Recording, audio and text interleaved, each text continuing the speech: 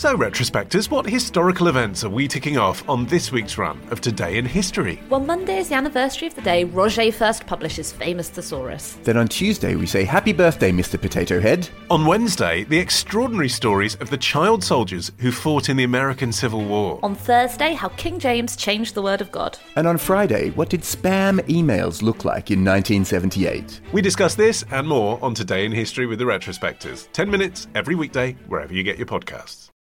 Look, Bumble knows you're exhausted by dating. All the, must not take yourself too seriously, and 6'1" since that matters, and what do I even say other than, hey? Well, that's why they're introducing an all-new Bumble, with exciting features to make compatibility easier, starting the chat better, and dating safer. They've changed, so you don't have to. Download the new Bumble now. Hello, Man fans. Ollie Mann here with your monthly audio magazine of trends, sex advice, and amazing real-life stories. Here's what's coming up.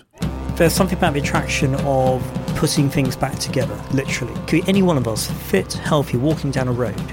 And the moment, you get hit by a bus, hit by whatever, you're transformed into something completely different.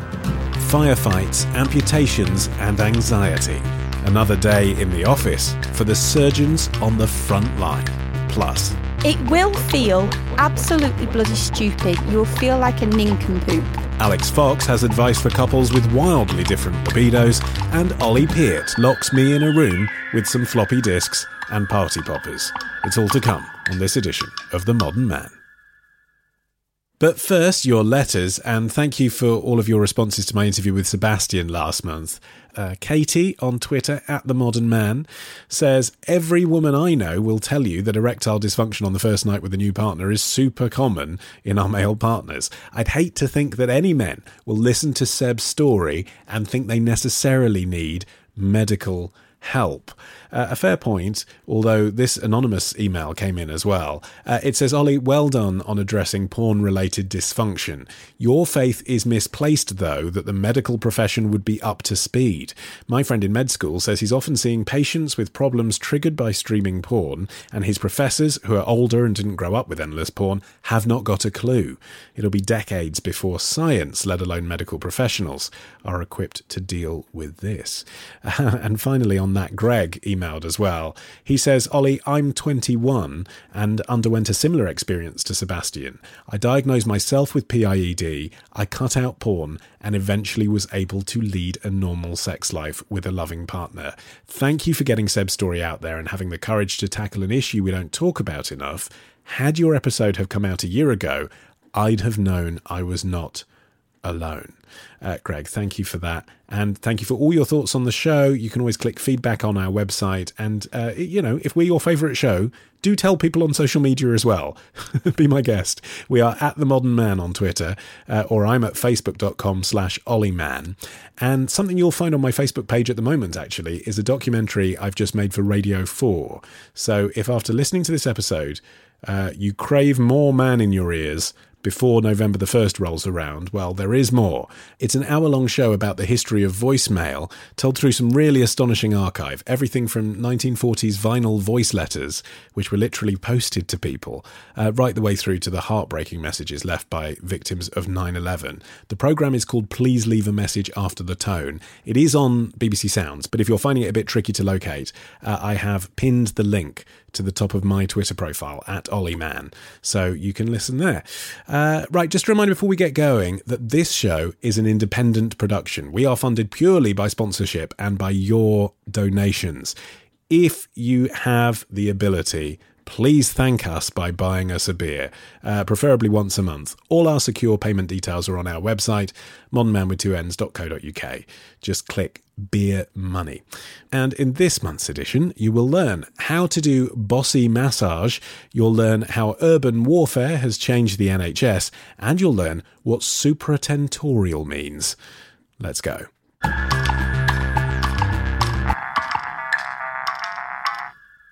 Time for the Zeitgeist, your trends tested with the one-man podcasting equivalent of a surrender act. It's Ollie Peart. What? You brought me to Exmouth Market this month, near Farringdon in London, on the Thames Link, so super convenient for me. That's not why I picked it. Remind us why we're here.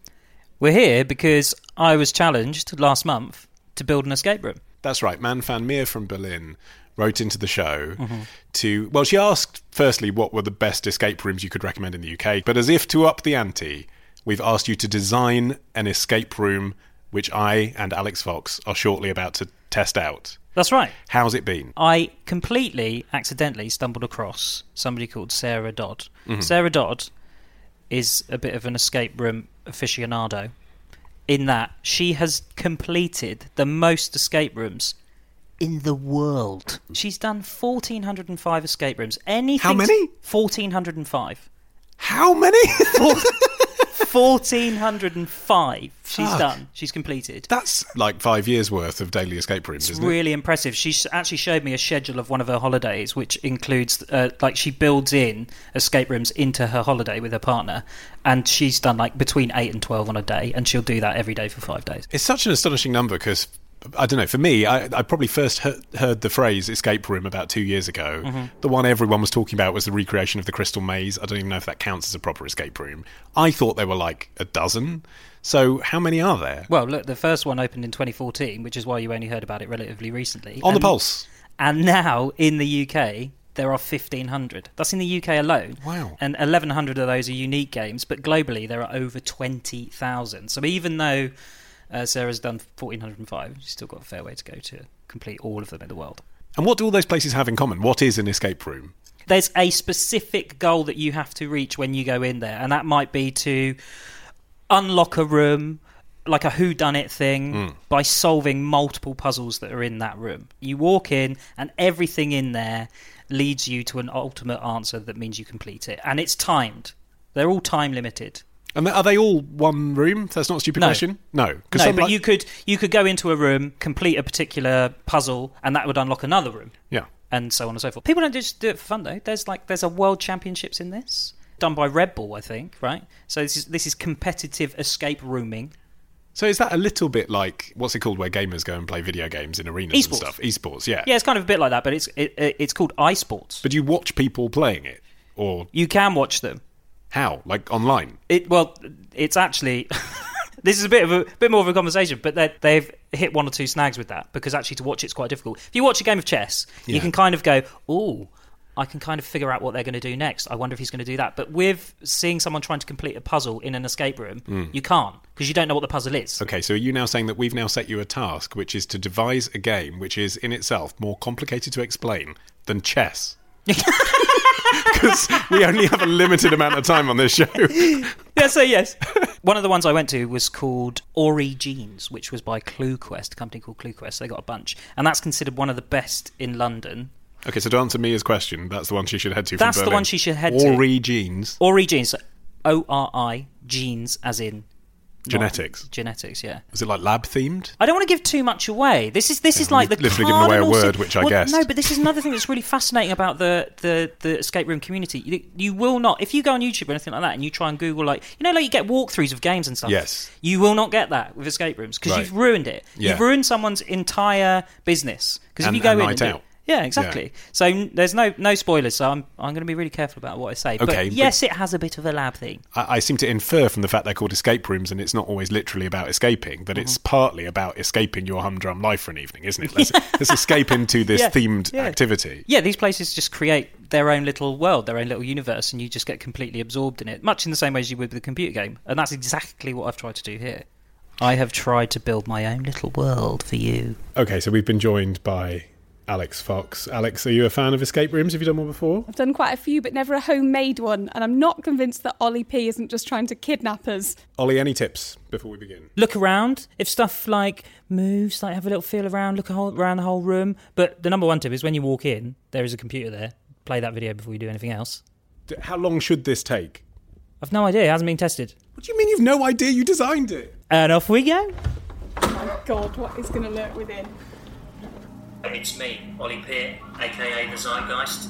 Well, have we already got that bit right? Don't, because I'm Ollie Peart for the future. You're currently in the room with my past self, as you can tell. 2 hours in the future, it's carnage. In roughly an hour's time, the central podcast system of the world and universe suffers a catastrophic cyber attack. As a result, podcasts aren't reaching listeners, and society as we know it is unravelling at the seams. So, the world needs you. Yes, you, Alex and Ollie. Your mission is to stop this cyber attack before it obliterates the podcasting network. You'll have to figure out who is behind the attack and stop them before they get a chance to launch it. You'll see around the room loads of old school tech and bits and bobs that you'll have to use to figure it out. Everything you need is here. You haven't got long. The attack launches in 1 hour's time. Good luck and pod speed. Okay, so Alex has found some Polaroids. 4 Polaroids. They're of this room, Ollie. I thought they had to see. fit together. So one is this Wow, Ollie spent at least £4 on Polaroids. 367. Yeah, this is fun. Hello. Hi, it's Ollie. I can't get to my phone right now. Just leave me a message. Bye. That sounds like Morse code. And we found this Morse code thing. This is going to tell us a number, I think. So 1, 2, 3, 4, 5. I think it's 175. Can we see what's inside these party poppers? Because there might be something hidden in there. If Ollie's managed to conceal a clue inside a party popper, then I am impressed. Oh look, it's got a number on the back. Yes. That's really quite cool. fun. Yeah. Okay. Whoa, Christ! That set fire to my hand. How did you know to give me that one? Jesus. Oh, that was it. That was it. Is that it? Yeah. That goes there. Oh yes, you got it. Okay. Duck Island. Duck Island. So try the password. Duck Island. Hey! Okay, we're in. Oh my God! Old computers were so excitable. We're in Word 2000. Truly the future. Alex and Ollie, I didn't have the heart to tell you face to face, but it was me all along. Sorry, just let me know and I won't shut down the podcast network. Ollie, don't shut down the podcast network. Right. Are we done? You done? Okay. Good. And you just scraped it with how much left? 43 seconds left.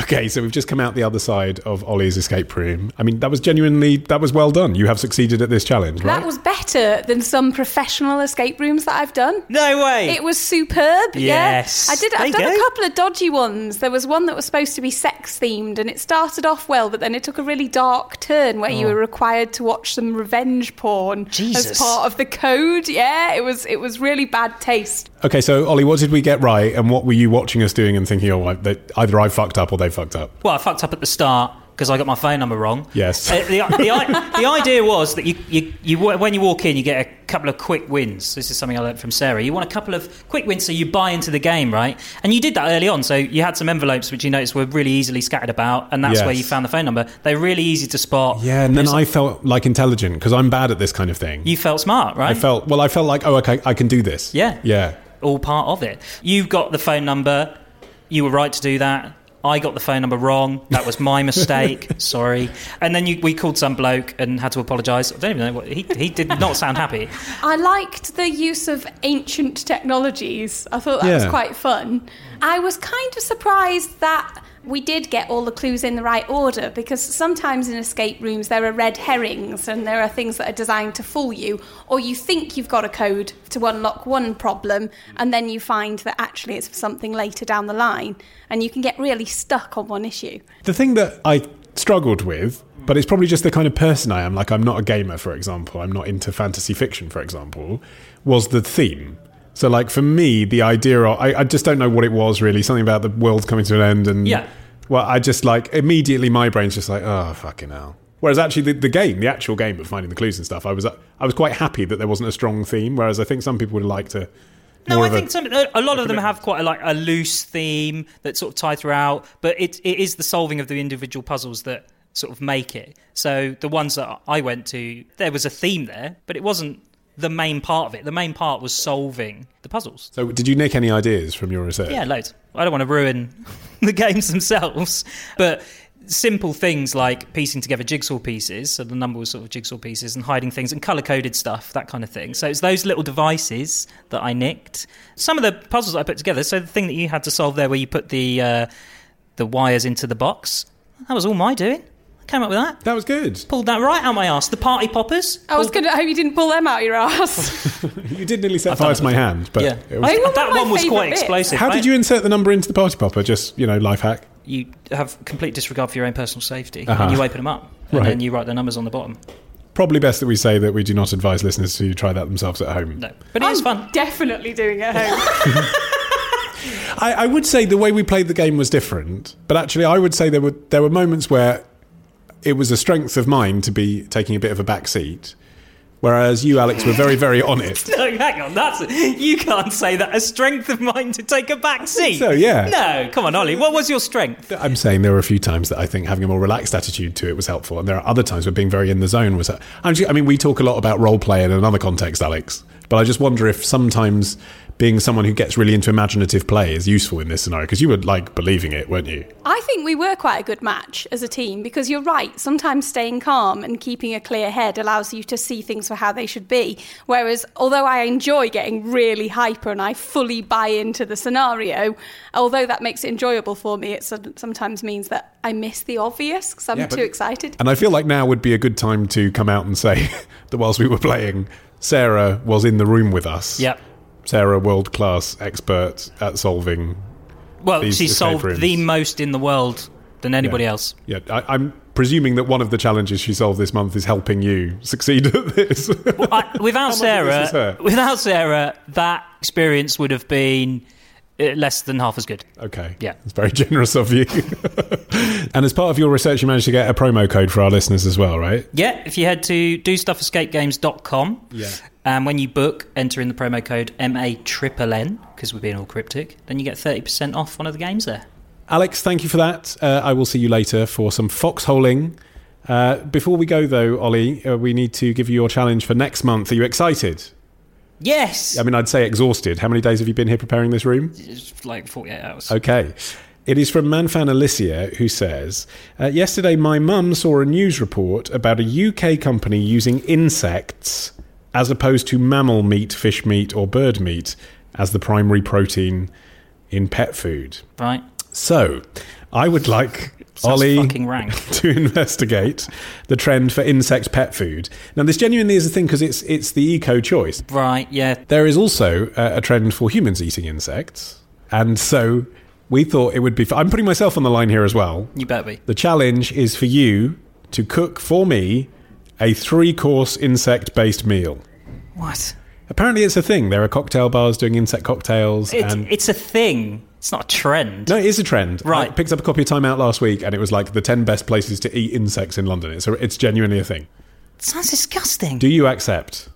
I'll cook you dinner, yeah. Yeah, no, but you're going to have to test some on the way. Is that okay? You are a pescatarian, you're not a vegetarian. You can eat it first and then tell me if it tastes good. I'm sure we'll both enjoy that. No, but the challenge is to cook the meal. I mean, every good chef tastes their ingredients. That's a well-known... Whilst they're going along, I'll just taste bits of it, like the tomatoes and the nice bits.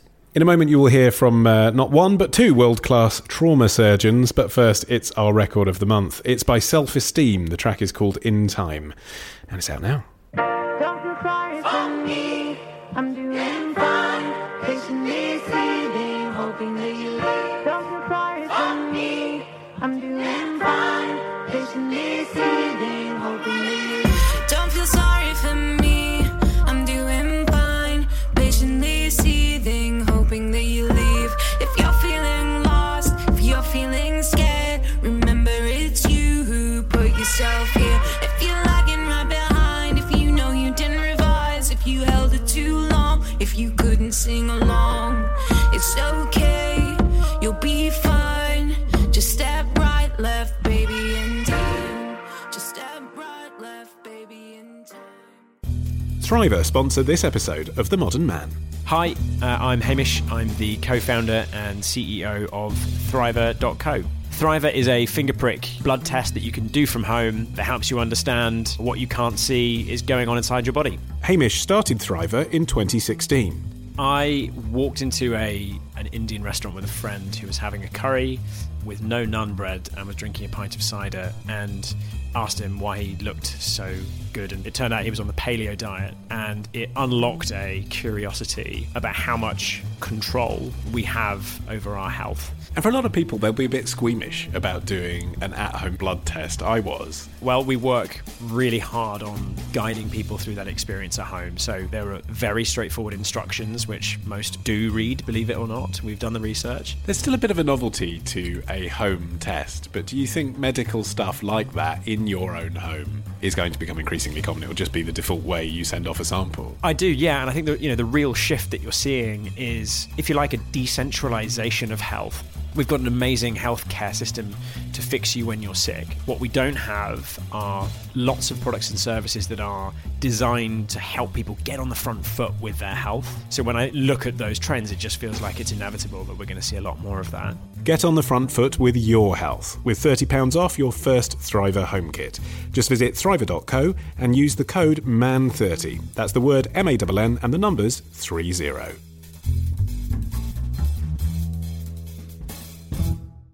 Now, everyone knows someone who's been rushed into hospital, perhaps because of a car accident, perhaps due to a nasty fall, or even as the result of a drunken Friday night. What you might not know is that behind the scenes in our NHS, there's been a revolution in the way trauma patients are treated, with techniques derived from the military.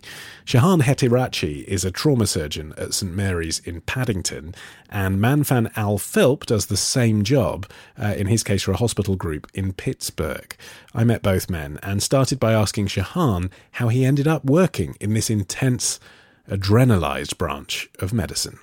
I'd spent time in a gap year with the military, and then I kind of thought, well, I'm interested in kind of, trauma, because that's a really interesting concept. Has someone who's, could be any one of us, fit, healthy, walking down a road, and the moment you get hit by a bus, hit by whatever, you're transformed into something completely different. A person who's got injuries that have to be fixed and have to be dealt with so that you can get back to being a normal person. So something about the way trauma could affect anyone, and it's a kind of equal opportunities injury. Yeah, isn't it? like at any age, and there's something about the attraction of putting things back together, literally. So I, as a med student, spent 6 weeks in a level 1 trauma centre in Canada, where I saw lots of different types of trauma. The thing that really made me go, that's what I want to do, is a guy come in having been attacked by a machete, and had machete injuries to his arms, and had to have his bones, his nerves, his tendons, skin all rebuilt from this long operation.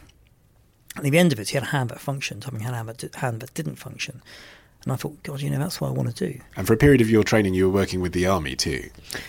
Yes, I've always been a military reservist, and that's something I feel really proud of. When I was at school, I was actually just thinking about joining the army full stop as an infantry soldier. But I was obsessed by MASH and obsessed by sort of Hawkeye, and I kind of thought, that's just like the coolest thing in the world, what he's doing, working in that environment. I'd love to do something like that. And in many ways, working with a military medical team in the middle of combat operations was almost the absolute highlight of my professional life, in that, it brought together everything. And it's rare that you get such concentration or such expertise in one hospital that is just dealing with one injury pattern, which is trauma. And the thing I found really amazing about that was just how effective it could be if you get the right people in the right place. Where were you posted to? In Afghanistan, this was. I think that's where you really saw the most incredible outcomes in some of the most challenging casualties we've seen. And the extra dimension about military medicine, I guess, is your own personal safety, which isn't something you have to think about too much here. Did you worry when you were in Afghanistan? So the hospital, it was in the middle of a military base that was the size of Reading. So, I was most worried about twisting my ankle going running, opposed to anything else. Having said that, colleagues of mine were on the helicopter which flew out, and that had risk attached to it.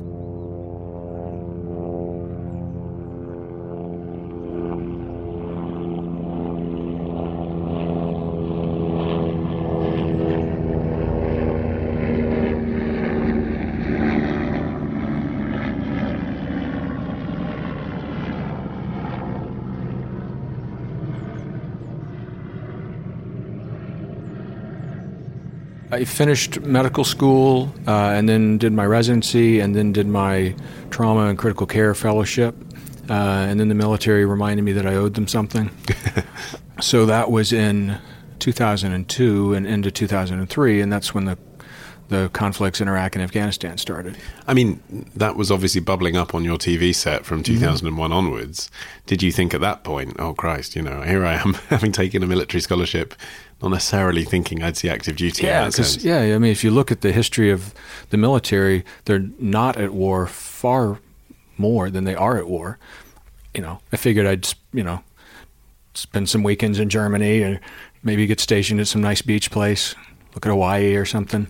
I never thought I was going to spend that much time actually in combat areas. So the first time I went as part of a forward surgical team, which is a small group of people. It's meant to be able to function out of backpacks and provide high-level surgical procedures, but nowhere near a hospital. So far forward. The idea being war's a lot different now than it used to be.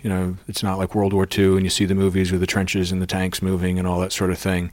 Now it's all over in the middle of the city and it's downtown, it's urban warfare and all these sort of things. So in the same way that the combat people have to become light and adjustable, the medical part needed to do that as well. So one of the things that I did in conjunction with the Army was what they call dust off, which is, if you've ever seen the TV show MASH, when it starts, there's these helicopters that come in and all the medical people run out.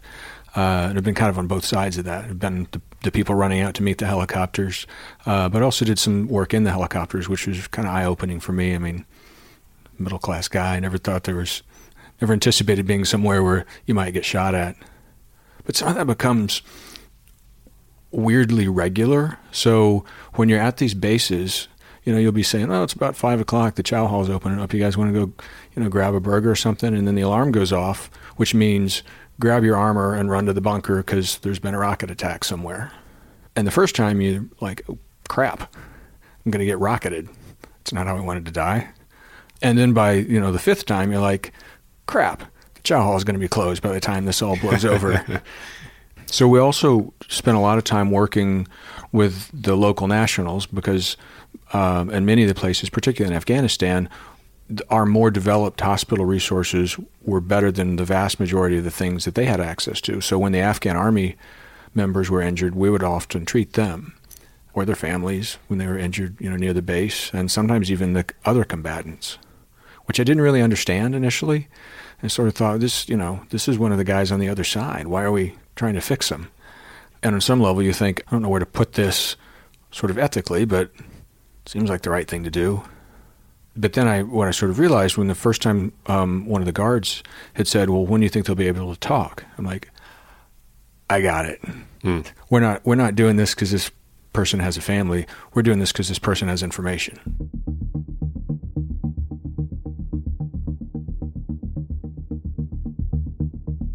I'm not sure you can prepare for it.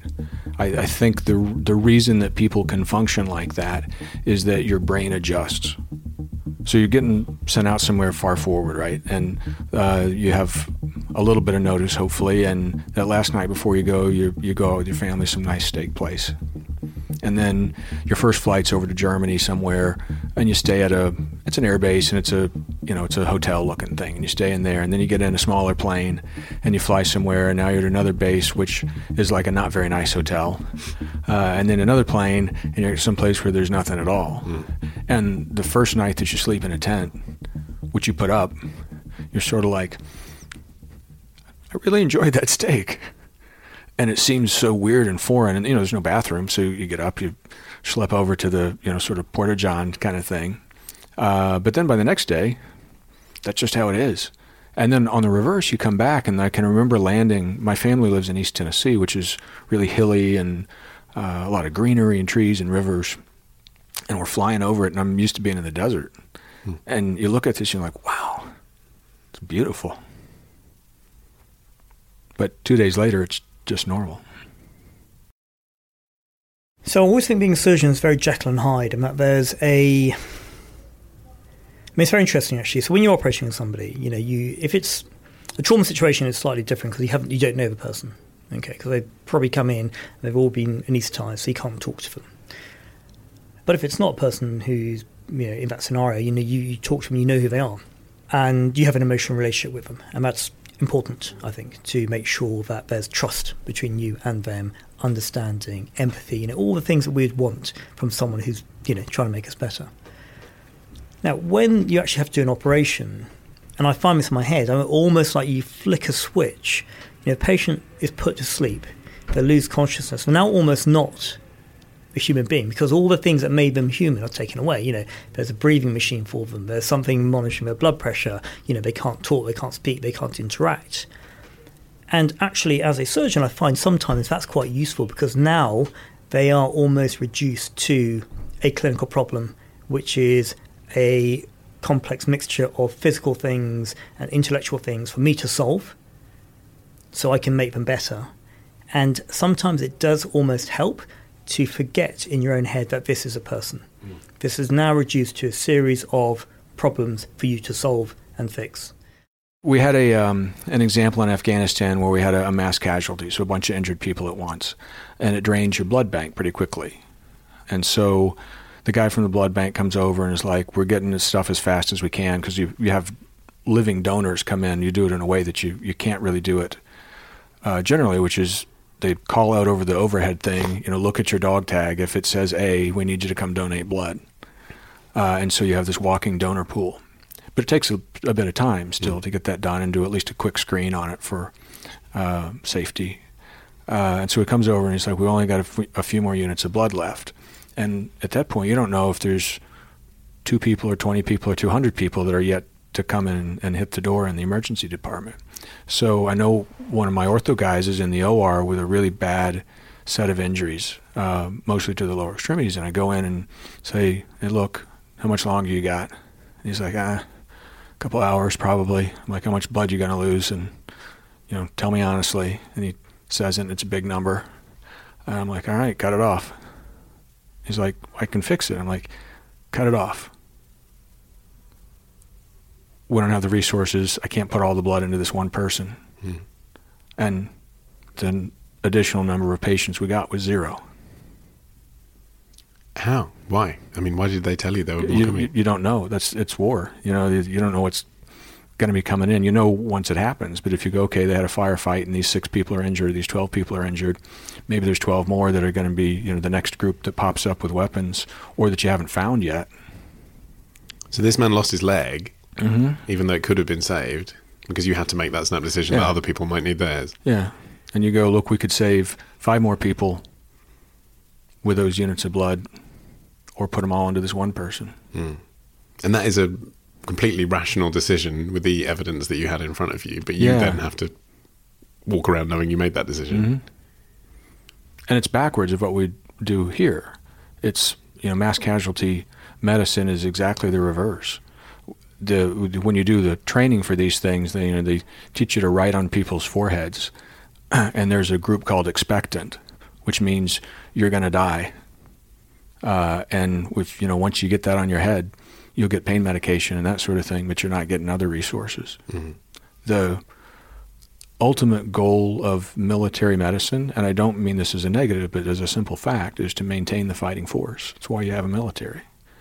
And if you say, I can get you 5 functional people that can get back to pulling a trigger, or you're going to lose all those, it's completely flipped from how we normally do medicine. If you're in London and you go to one of the trauma hospitals there, you have all the resources, and the sickest person gets treated first.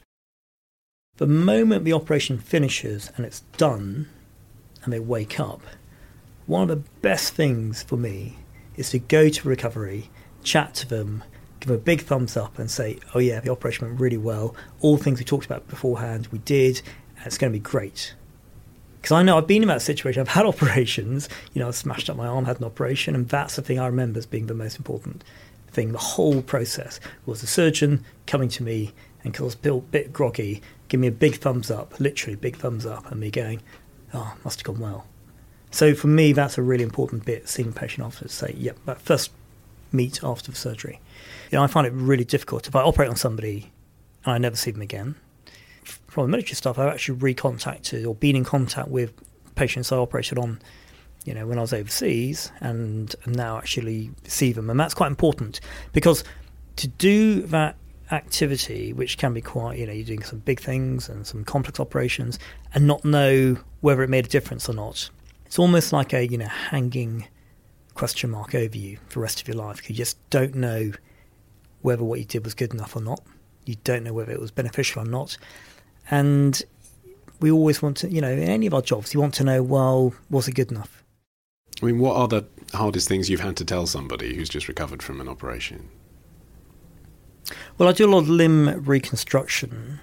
That's one of my main things, limb and hand surgery. And I guess the hardest conversation, outside life and death conversations, is telling somebody that actually their limb is so badly injured they're going to need an amputation. And I think there's no easy way of doing that. And for each individual, it's different. And what I try and do to them is almost reverse engineer the conversation and say, look, what do you want to be doing in a year's time? What were you doing before this happened? Do you want to go back to that? When do you want to go back to that?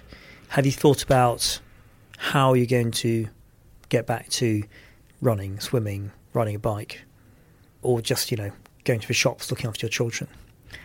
And then I try and work it back to, well, okay, here are different potential routes.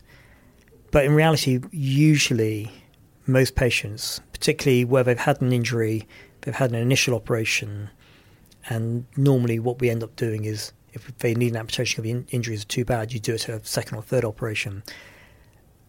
They've realised what's going on.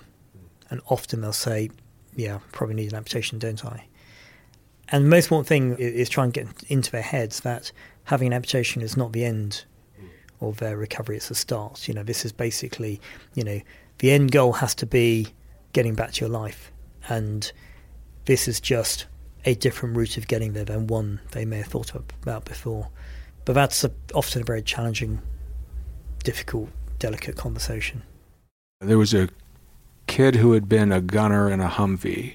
So there's a little turret on the top, and there's a machine gun on that, or various kinds of instruments, and they're sort of standing up through there.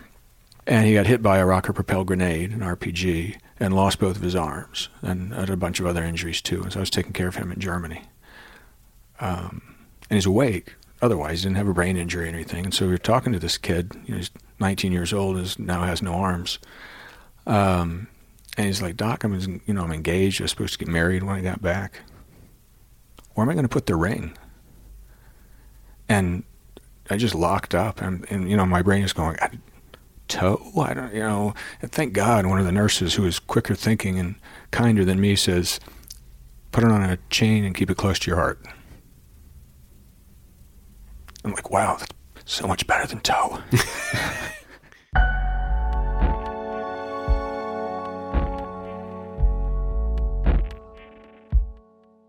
It's because there's still some art left in medicine as well as the science.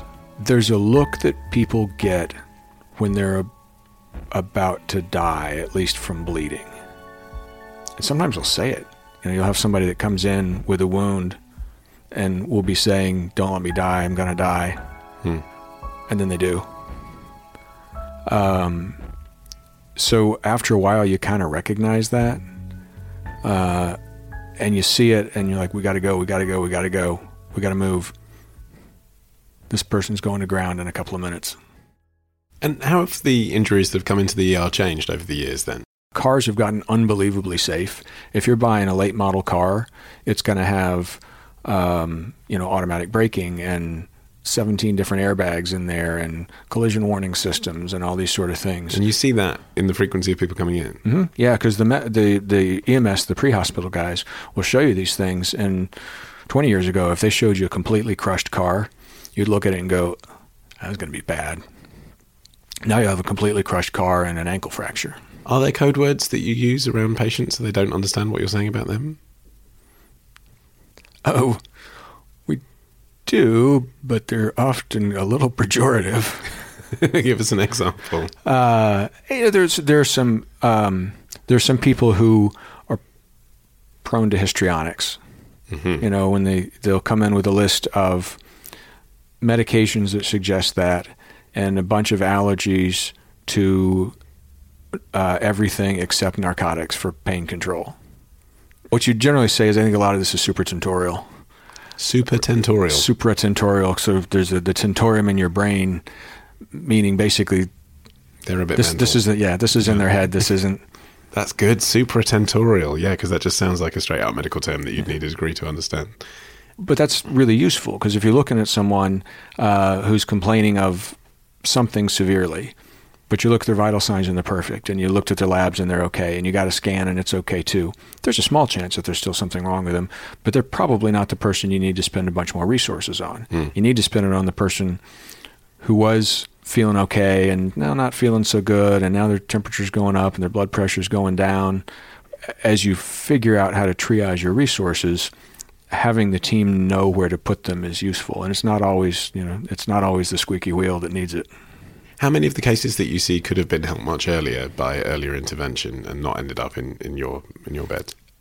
That's a great question, and I think there's two parts to that. So one is how many might never have had an injury, and then the other is if they had an injury, who might not be so sick. A lot of that has to do with bleeding.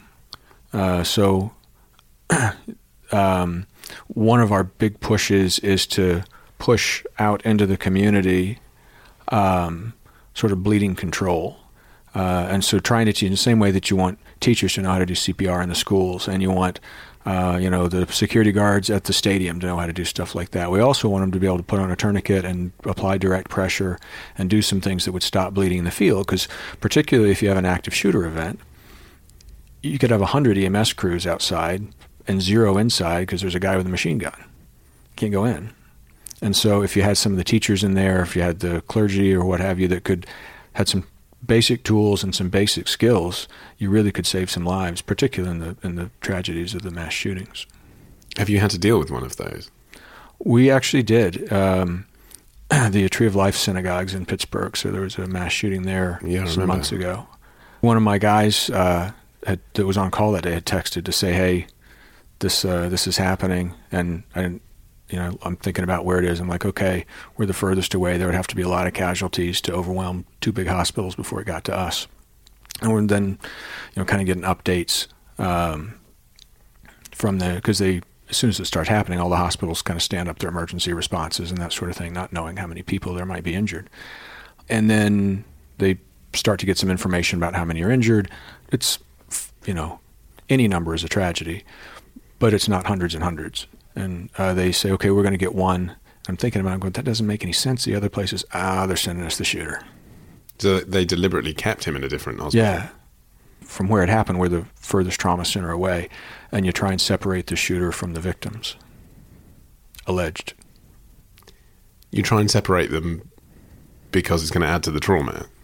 No, because you worry that either they're not working alone, and someone might try and get them out of the hospital, or that some grieving family member might take it upon themselves to deliver some justice sooner than the court system.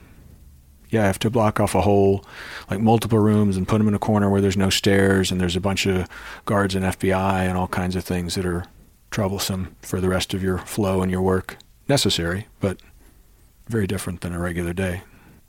So at least then you don't have to have the decision about offering him care rather than his victims. No, that would be really horrible. I know what I would do. I would triage the others first, but I wouldn't not give care. If it were such a large scale that you exhausted your blood bank and you exhausted your operating rooms and that sort of thing, that might change an outcome. But we're so good at delivering care en masse that probably wouldn't change anything. You were here on the day of the Westminster attacks in 2017. Talk me through that. So the background was we had been expecting something to happen since Paris. We had talked about it, we'd rehearsed it, we planned it, we'd scaled for a large event. And actually, the day it happened, I was doing medical school exams at Charing Cross, our sister hospital just down the road. And first thing I got was a text from a mate saying, have you seen what's going on? And then, because it appeared on social media before anything else, and then had a quick kind of telephone call with my colleagues over here at St Mary's in the emergency department saying, yeah, actually, we're going to stand up. I said, okay, well, I'm heading over. So there were 4 of us, one of the emergency medicine consultants and 2 others at Charing Cross. We jumped in a car and drove across to Mary's. And by that time, things were in full swing. What are you thinking when you're in that car? What I try and do is get into a mental state where I'm thinking, okay, what kind of casualties are going to be coming in and what kind of decisions am I going to be expected to make? Where are we going to go? What kind of operations are going to need? Just try and get into kind of, a game set of mind, to think of, right, okay, we're going from a cold start into this is now, real work. Because we didn't know the details of the casualties, I was thinking, okay, well, look, what are going to be the differences between the normal casualties we get on a day-to-day basis and these ones, given that we were told it's a terrorist event, and I don't know what that is going to mean. It's going to mean lots of gunshot injuries. It's going to be, blast injuries. What's it going to be? What kind of things I'm going to have to, handhold the team through because they wouldn't have seen a lot of these injuries before. And then when I arrived, you kind of realise, okay, we got a really sound team on. But lots of people here, as in lots of members of staff here, and it became almost not exactly crowd control, but managing the process of patients coming in. And then my role on the day was kind of an overall coordinator of the flow of the patients. So then working out, right, who needs to go to operating theatre when, what's the order. So then having dealt with all of that, then have to communicate with the people running the hospital about what's going on. And who were the people that were here? What were the injuries? We had the perpetrator. And he was declared dead upon arrival. Did you know he was the perpetrator at the time? No. No, but it makes no difference to us. It must make a psychological difference. Thing is, it happens so quickly. You almost don't have time to have an emotional, psychological response. You don't know what's going on. And we're very used, for example, in the military, one of the absolute principles of the Royal Army Medical Corps is we treat everyone the same, enemy and friend alike. So there's no distinction between what you do for these people. So he comes in and he gets treated the same as any other trauma patient. Then we moved on to the casualties who were coming in, and that was a mixture of people from the bridge who'd been hit by the vehicle. And so the victims, what kind of injuries did they have? So they had the type of things we see routinely in London.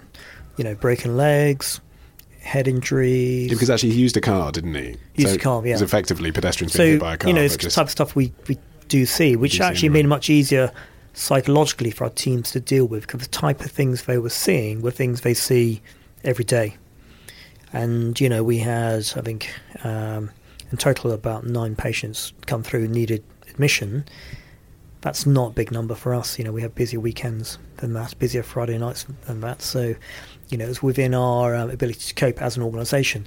What was very different was clearly there's an emotional overlay of it being a terrorist attack on your own home city. And you not knowing what might happen next. Exactly. Was it going to be like a Paris-style event where there's a rolling attacks around the city? When it became clear that wasn't the case and we could stand down, that made a big difference to people. But at the same time, even the next day, there was a slight sense of unease about the whole thing. And so one of the things I saw as my role, very much as the kind of the leader of the service, was to say, all right, guys, yesterday was, we were a busy day. We all did it really well. We got great care. Let's just move all the stuff and the noise and emotion around it being a terrorist attack away, and let's just look at the patients and focus what injuries are, as we do every day normally with any other patient, and do that right. Because there's a real risk in that kind of scenario with the distractions of how it's happened, that you don't do your job well because you're distracted by other things. And what I wanted to maintain was the high level of focus on the patients that we normally have, to make sure we didn't miss anything, to make sure those patients got the best care that we could give, as we try with all of our patients. But, the way they had been injured and the way it had happened, there was a risk, because I could see it in my team, I could see it in their eyes. Everyone was still looking a bit just stunned and startled. You were also the hospital that dealt with many of the victims of Grenfell. Grenfell, in many ways, I think was probably worse for us because, it was right in our patch. You can see the tower burning from where we were. When the night it happened, actually, I physically wasn't even here. I was I was visiting another hospital in Sweden. But I got the trauma call pages and the phone calls on my phone, and I rang through to my team and my colleagues who are here and say, everything okay? So, yeah, it's fine. And we looked at it and we thought, My first instinct was, it'll be fine, they'd evacuated it, we'll be fine. There won't be any casualties, or there'll be very few casualties. Because it was so dramatic? Because you kind of assume, a fire like that, they would have evacuated, they have fire alarms, fire extinguishers, all those kind of things. Looked at that and thought, this is in London, you'd expect a fire like that, because we hadn't had an appreciation how quickly it had caught fire. We kind of thought most people would have got out. And so, I chatted to the team and this is like, even like 2 or 3 hours out, we're going, well, no casualties coming out. And even at that stage, we were going, okay, well, that might be fine because everyone's got out. And then we had a few casualties come through. But still at that stage, it hadn't really dawned on us that the reason we didn't have any casualties is that everyone had died. Because, that was not what we expected at all. And then when you find out, when it's literally a building I drive past when I drive into work, I drive to work a couple of times a week for the last 10 years and not even noticed it because it's just part of our landscape. And when you realise that's happened on your doorstep, it's horrifying. And for the people who did come in, who were patients, as a result of that fire, you've talked about how every emergency situation, every trauma is something perhaps that might not be predictable. But I mean, there's something so visceral about having that happen to you in your own home, completely beyond your control. You're at absolutely no fault, and your neighbours around you perishing as well. I think, when the first couple of days, because I flew back straight away, the first couple of days, I don't think we had a full appreciation of the true horror of what had happened. Most of the casualties came here, a lot of them were children, and I think children, full stop, destabilise even the most professional, well, I wasn't going to say hardened, but most professional, most experienced trauma team. I think as children just do that to people because of the things you implied. The fact they are not to blame, innocent. And I think as more and more came out, the emotional impact became bigger and bigger. We also had a situation where we had people looking for lost relatives and things like that. Coming to the doors of our hospital, to the doors of our unit, saying, "Look, we're looking for this person. Are you sure we're not one of the people in your hospital?" And just that kind of sense from, most of our teams are London-based or around London, that slight sense that something horrible has happened. Someone's tried to mount a terrorist attack on our own city, on our parliament. Just that extra level of emotion about it. I wasn't trying to say that's not right, you shouldn't have that. What I was trying to say is, we're all feeling that a bit, but let's just park it for now when we're doing the clinical stuff and focus on the patients and forget about the other stuff for now. And, it's a technique I tend to use in general, actually, about compartmentalising. You focus on one thing, you put other stuff away into a box, and then at some stage you unpack the box and deal with it in a time that's appropriate. When do you unpack your box? Well, I do quite a lot of running, and I quite enjoy, that's my thinking time. And, that's quite a useful headspace time for me. I'm really fortunate that I went through a difficult divorce, but now have a really great home life, and that's helped enormously. You'll be watching television and some stupid Hallmark commercial comes on, and you kind of get teary from it. You're like, God, it got me. That's not something that would have happened a decade ago. I talked to a therapist that was really helpful. He's a prior military guy. And he has this analogy of a bathtub. He says, all this stuff adds up. Stuff at home, stuff at work, stuff with your family, stuff with your parents. Everything's filling the tub up. And eventually the tub overflows. And it's a lot of work, and you have to actively drain the tub. And I think if you're an adult who's, most of us have had difficulty with families or stress with your children or those kind of things, your tub's pretty full most of the time. I think it's a rare adult, particularly if you have a high acuity job, that's got an empty tub and has enough room to dump a bunch of Hallmark commercials in there. How do you deal with the simple fact of your job, which is if you have a bad day or if you make a mistake, someone might die? I mean, that doesn't happen in my job. If I do a bad interview with someone, it's a bit boring. I think you have to have this kind of emotional integrity, and some of that comes from ego and hubris. I think if you don't really believe you're good, if something bad happens, you can't do it again because you may not have time. It may go badly in one case, and you go, okay, we finally got that done. The next one starts in 5 minutes. You know, you got enough time to run to the restroom, but you don't have enough time to go talk to a therapist. So you've had that situation. Yeah. Something's gone catastrophically wrong. Yeah, terrible. 5 minutes, start again. Yeah, and then the next, you know, you'll do something, you'll be interrupted by a trauma, and it's bleeding and horrible, and their chest's open, and their abdomen's open, and they wind up dying. And then they go, okay, we got your gallbladder in the room next door. What is your technique to just shut that off, the thing that just happened? A little bit of a Harry Potter. You know, it's the wand chooses the wizard sort of thing. I think to some degree you wind up in surgery because your brain's able to do that. It's probably like sports or something like that where, you know, you let a goal get in, you can't break down and cry because, you know, the next shot's going to be coming in a minute. I think there's a subset of people who are good at turning off their brains for a while. Sometimes the problem's turning it back on. There are days when people come into our trauma centre with injuries that they don't survive, despite everything we've done. And that's always hard. Every time it happens, that's hard. So it's the ones where actually you're not sure. Because I'm guessing the people that you know you can't help, that's then not a surprise. It's the people where you put everything into it and it doesn't work. I think both are hard.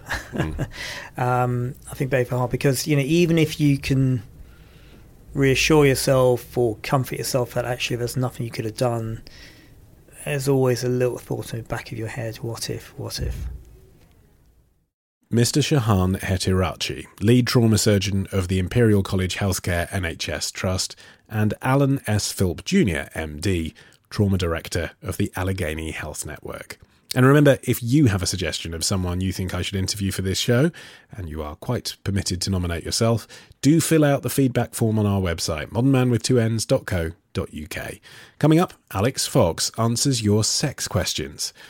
After this.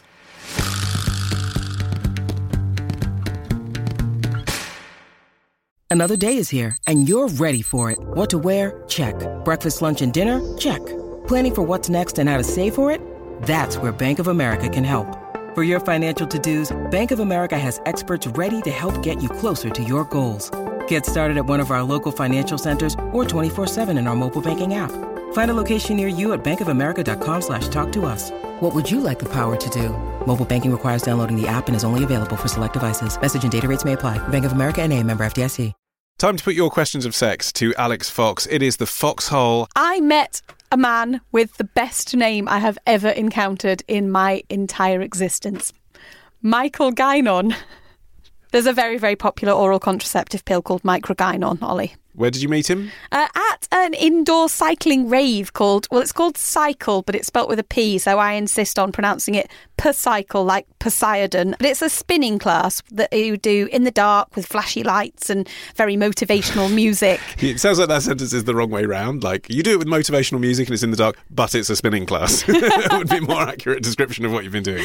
Is this your attempt to try and keep fit? You're reasonably fit as it is, I would say. Well, as you know, earlier this year I passed my driving test, yes, which was a huge personal accomplishment, but it has meant that I've spent a lot of time sitting down. So I decided it was time to move my ass without the assistance of an engine. I'm someone who finds traditional gyms quite uncomfortable and even quite anxiety-inducing. So I've been looking for fun ways to move my body that make me smile and sweat. Here's a question of sex from an anonymous gentleman who says, Alex, I've been with my wife for 13 years. Like most couples, we had a very active sex life at the start of our relationship, and then things slowed down. I know it's usual for partners to have different sex drives, but it's now so uncommon that we have sex that sometimes we've even gone for over a year without it. I think I have a fairly high sex drive, so I regularly end up not being able to sleep from lack of sex. Whenever I try to discuss it, my wife gets very defensive, which then seems to make the issue bigger and more difficult to overcome. So I want to know if there are any ways to reduce your libido, as I don't want to feel like this, and I would rather stifle my sex drive than continue to feel frustrated. Is it even possible, he says, to voluntarily chemically castrate yourself? Wowzers. Okay, this situation sounds like it's reached major fever pitch here. There have been uses of chemical castration to lower men's testosterone.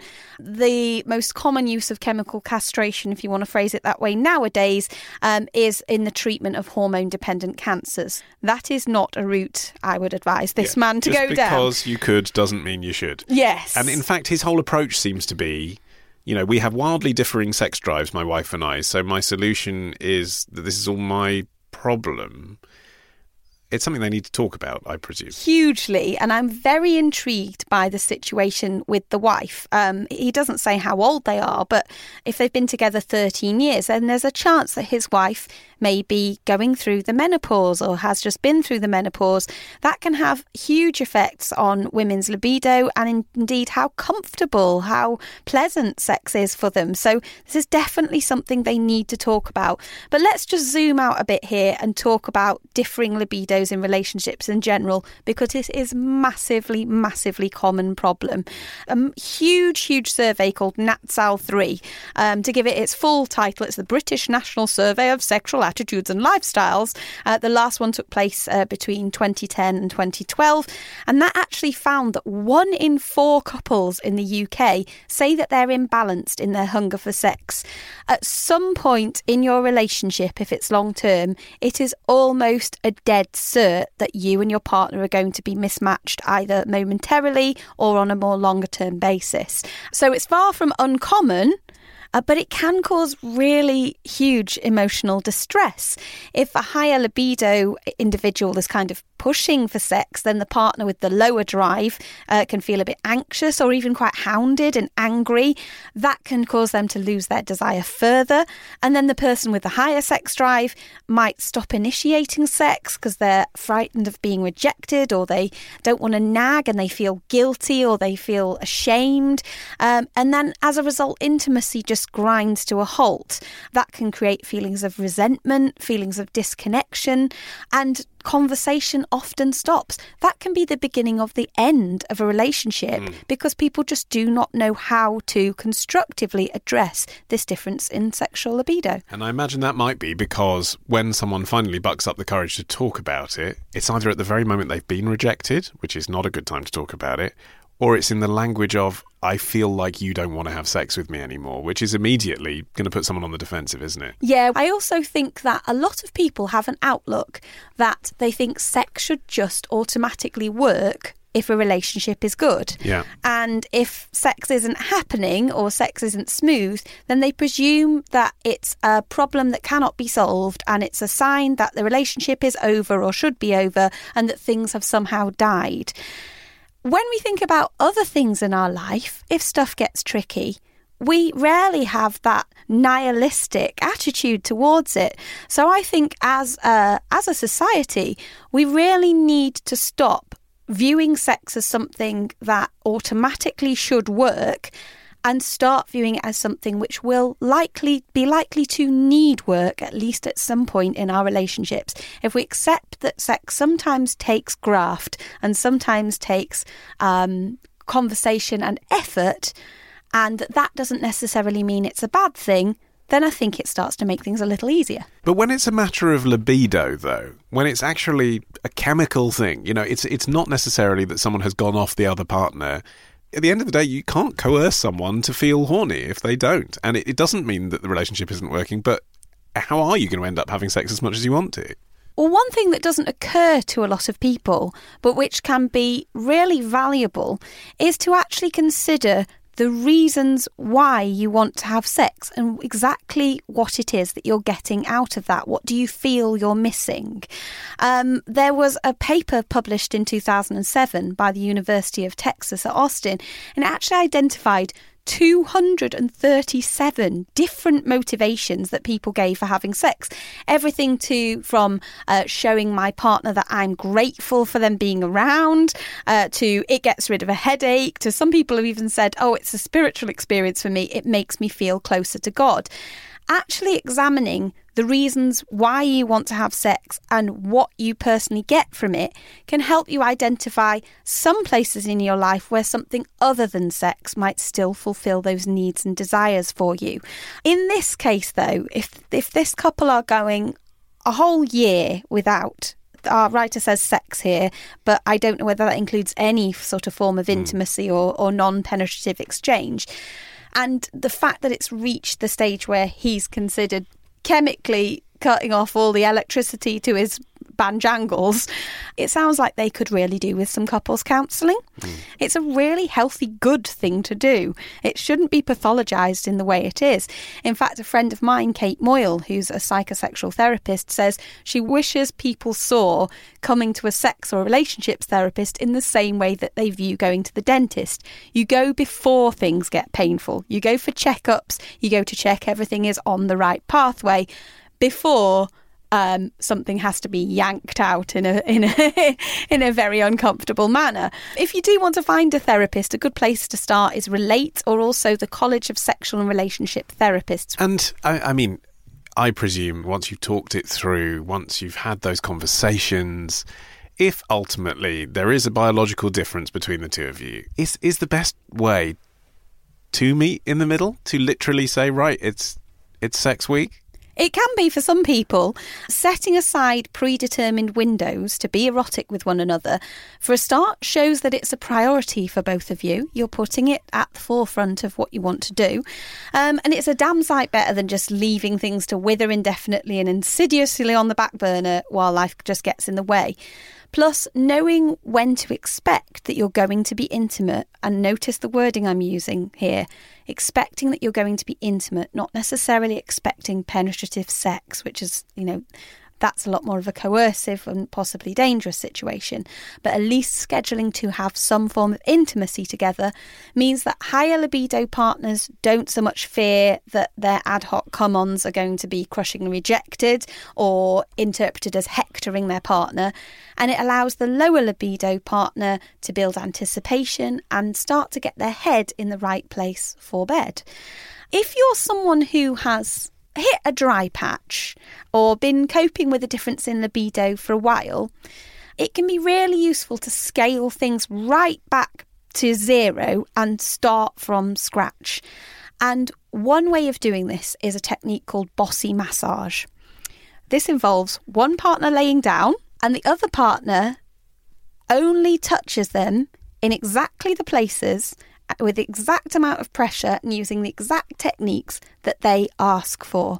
Now, for the receiving partner, the partner enjoying the massage, hopefully enjoying, it's a good exercise for them to really think about, okay, where do I want to be touched? How do I want to be touched? And how confident do I feel asking for that? It can be a good way of really reassessing, where am I at with my consent? How confident do I feel asking for what I genuinely want? For the partner giving the massage, it's a great exercise in really listening to your partner's needs, really tuning in to what they want, not what you presume they want, not what they wanted 13 years ago, what they want now. And it's also useful to pay attention to the places where you might be jumping the gun and filling in the gaps. Are you presuming that you know exactly how hard or soft they want to be touched? Are you rushing to touch them before they've fully completed describing to you what it is that they want? Try that exercise. It will feel absolutely bloody stupid. You will feel like a nincompoop. And an important part of any kind of therapeutic process, whether you're doing this off your own back, whether you're seeing a counsellor through Skype, or whether you're actually going to see a therapist in person, acknowledge that a lot of therapy will feel excruciatingly contrived when you first begin it. You're gonna feel like a twat. Push through that. Please give it a go. Lots of people decide that they feel too awkward and that they're not going to persevere with it, and they fall at the first hurdle, and that can be a real heartbreaker, because if you can push through that weirdness, then it can be really worth it. And actually, I think it's an easier sell in a way that we're going to spend an evening massaging each other than any discussion of sex. Yeah, if you can approach the work of improving your relationship and discussing sex not as some kind of onerous chore or terrifyingly awful task, but more of an opportunity to learn things about each other and hopefully to have some fun, then it's going to make it a lot more easy. And a lot of what does make sex pleasurable is the act of exploration and of playing. If you can frame working on a libido issue that way, then everything can feel more optimistic and you're automatically in a better place to succeed. Okay, well, hopefully that helps, and hopefully our anonymous gentleman gets some sleep now. Yeah, let's hope he gets something X-rated and some Z's to boot. That said, if you are up all night and pondering a sex question of your own, what should you do with it? You want to go over to our website, modernman.co.uk, and submit your question to me by clicking feedback. And people can peruse your social media presence as well, Alex? Yep, I'm all over Instagram and Twitter and the rest at ALIXFOX. And with that, we have very nearly reached the end of this month's edition of The Modern Man, but there is just time to appoint a new man-ambassador. It's Isabel from Crouch End, who says The Modern Man is by far my favourite podcast. Honestly, there is no competition. If only that were true. Please make me man-ambassador for Crouch End. My neighbourhood is not very well known, even within London, but personally, I think it's great. Everyone's so friendly, it's village-like, and there are great bookshops nearby. House of Books, Waterstones and Oxfam Books, all within a 10-minute walk from my home. Well, Isabel, I have successfully triangulated your location and added you to the map, and hereby appoint you Man-ambassador for Crouch End. Congratulations. If you'd like to be a Man-ambassador, details are on our website, but until next time, our theme music is by Django Django. I've been Ollie Mann, the producer Matt Hill, and we'll see you again on November the 1st. There's nothing more to say. I'll make it hard for myself somehow anyway. If I'm ever on your mind again, you better keep it to yourself, my friend. And there's nothing more to say. I'll make it hard for myself somehow anyway. If I'm ever on your mind again, you better keep it to yourself, my friend. Don't feel sorry for me, I'm doing fine. Patiently seething, hoping that you leave. Don't feel sorry for me, I'm doing fine. Patiently seething, hoping that you leave.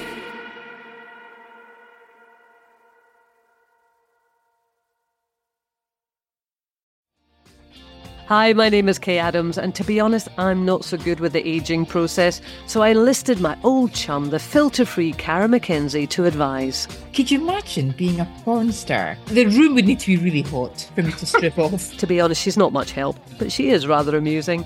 And along with some great guests, Joe Brand, Andy Oliver, Anton Dubeck, Ruth Langsford and Craig Revel-Horwood, darling, we are learning how to be 60.